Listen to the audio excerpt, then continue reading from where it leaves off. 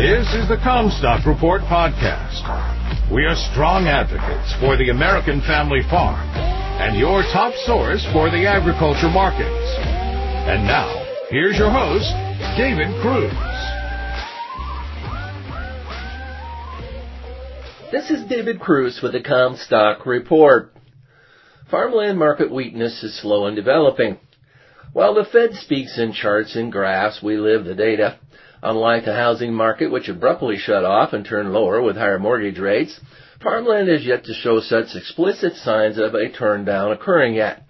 When we left for our trip down south last month, there were 4 homes listed with realtor signs out front in our cul-de-sac.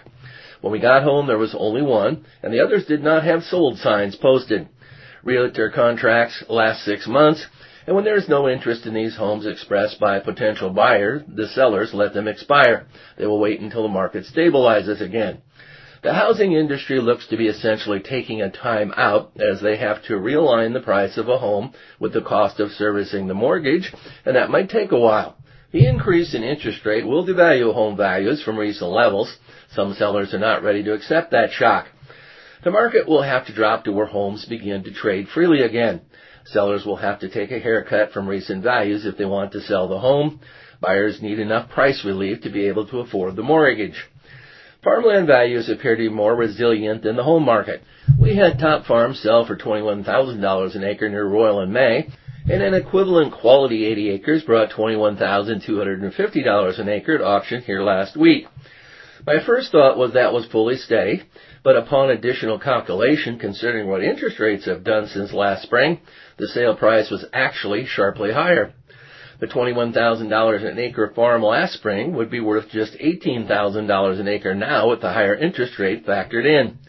There was another farm in Sioux County that brought $30,000 an acre last week, which is not surprising to us in the richest farm county in the state. The farm that sold near Royal had just 2 bidders, a local legacy farm family with adjoining property, and an investor from Michigan who bought the farm. It was reportedly a large dairy farm behind the purchase. I know of other investors that have been buyers who now say that higher rates will take them out of the farmland market. I doubt that any of these prospective buyers will be using much of any leverage, so the interest rate did not impact them directly. CDs now bring 3 to 4% return with no risk, which is going to compete with farmland as an investment, particularly if the land price appreciation stops. Doesn't it have to? We appear to have entered some kind of twilight zone in the farmland market. I see buying interest remaining strong, but at some point needing to own farms cheaper than they have been selling for to remain engaged.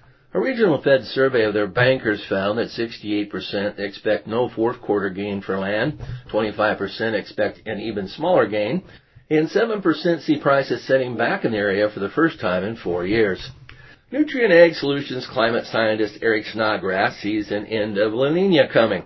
There's a 70% chance of a below trendline corn yield for the Corn Belt when in a La Nina, and recent history has conformed to that expectation.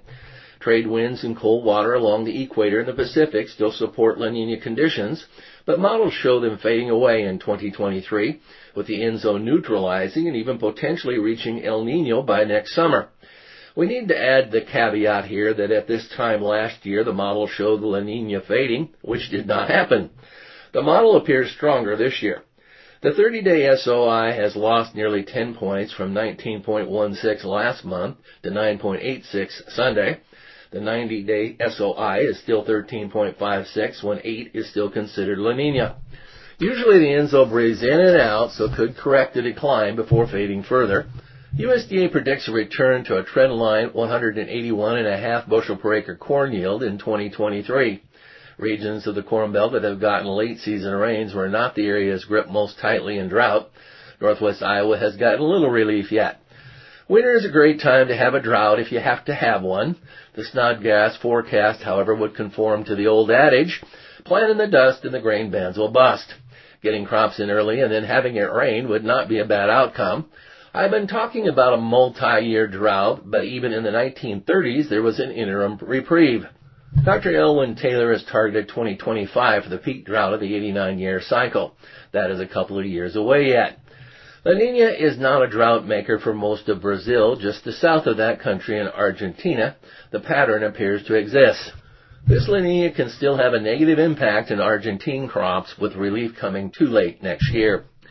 You've been listening to the Comstock Report. For more information on marketing opportunities, contact us at Comstock.com or call 712-227-1110. For a more complete version of the Comstock Report with hedging strategies and trade recommendations, subscribe on our website at Comstock.com or reach out to one of our risk management specialists about how we can help you protect your profits.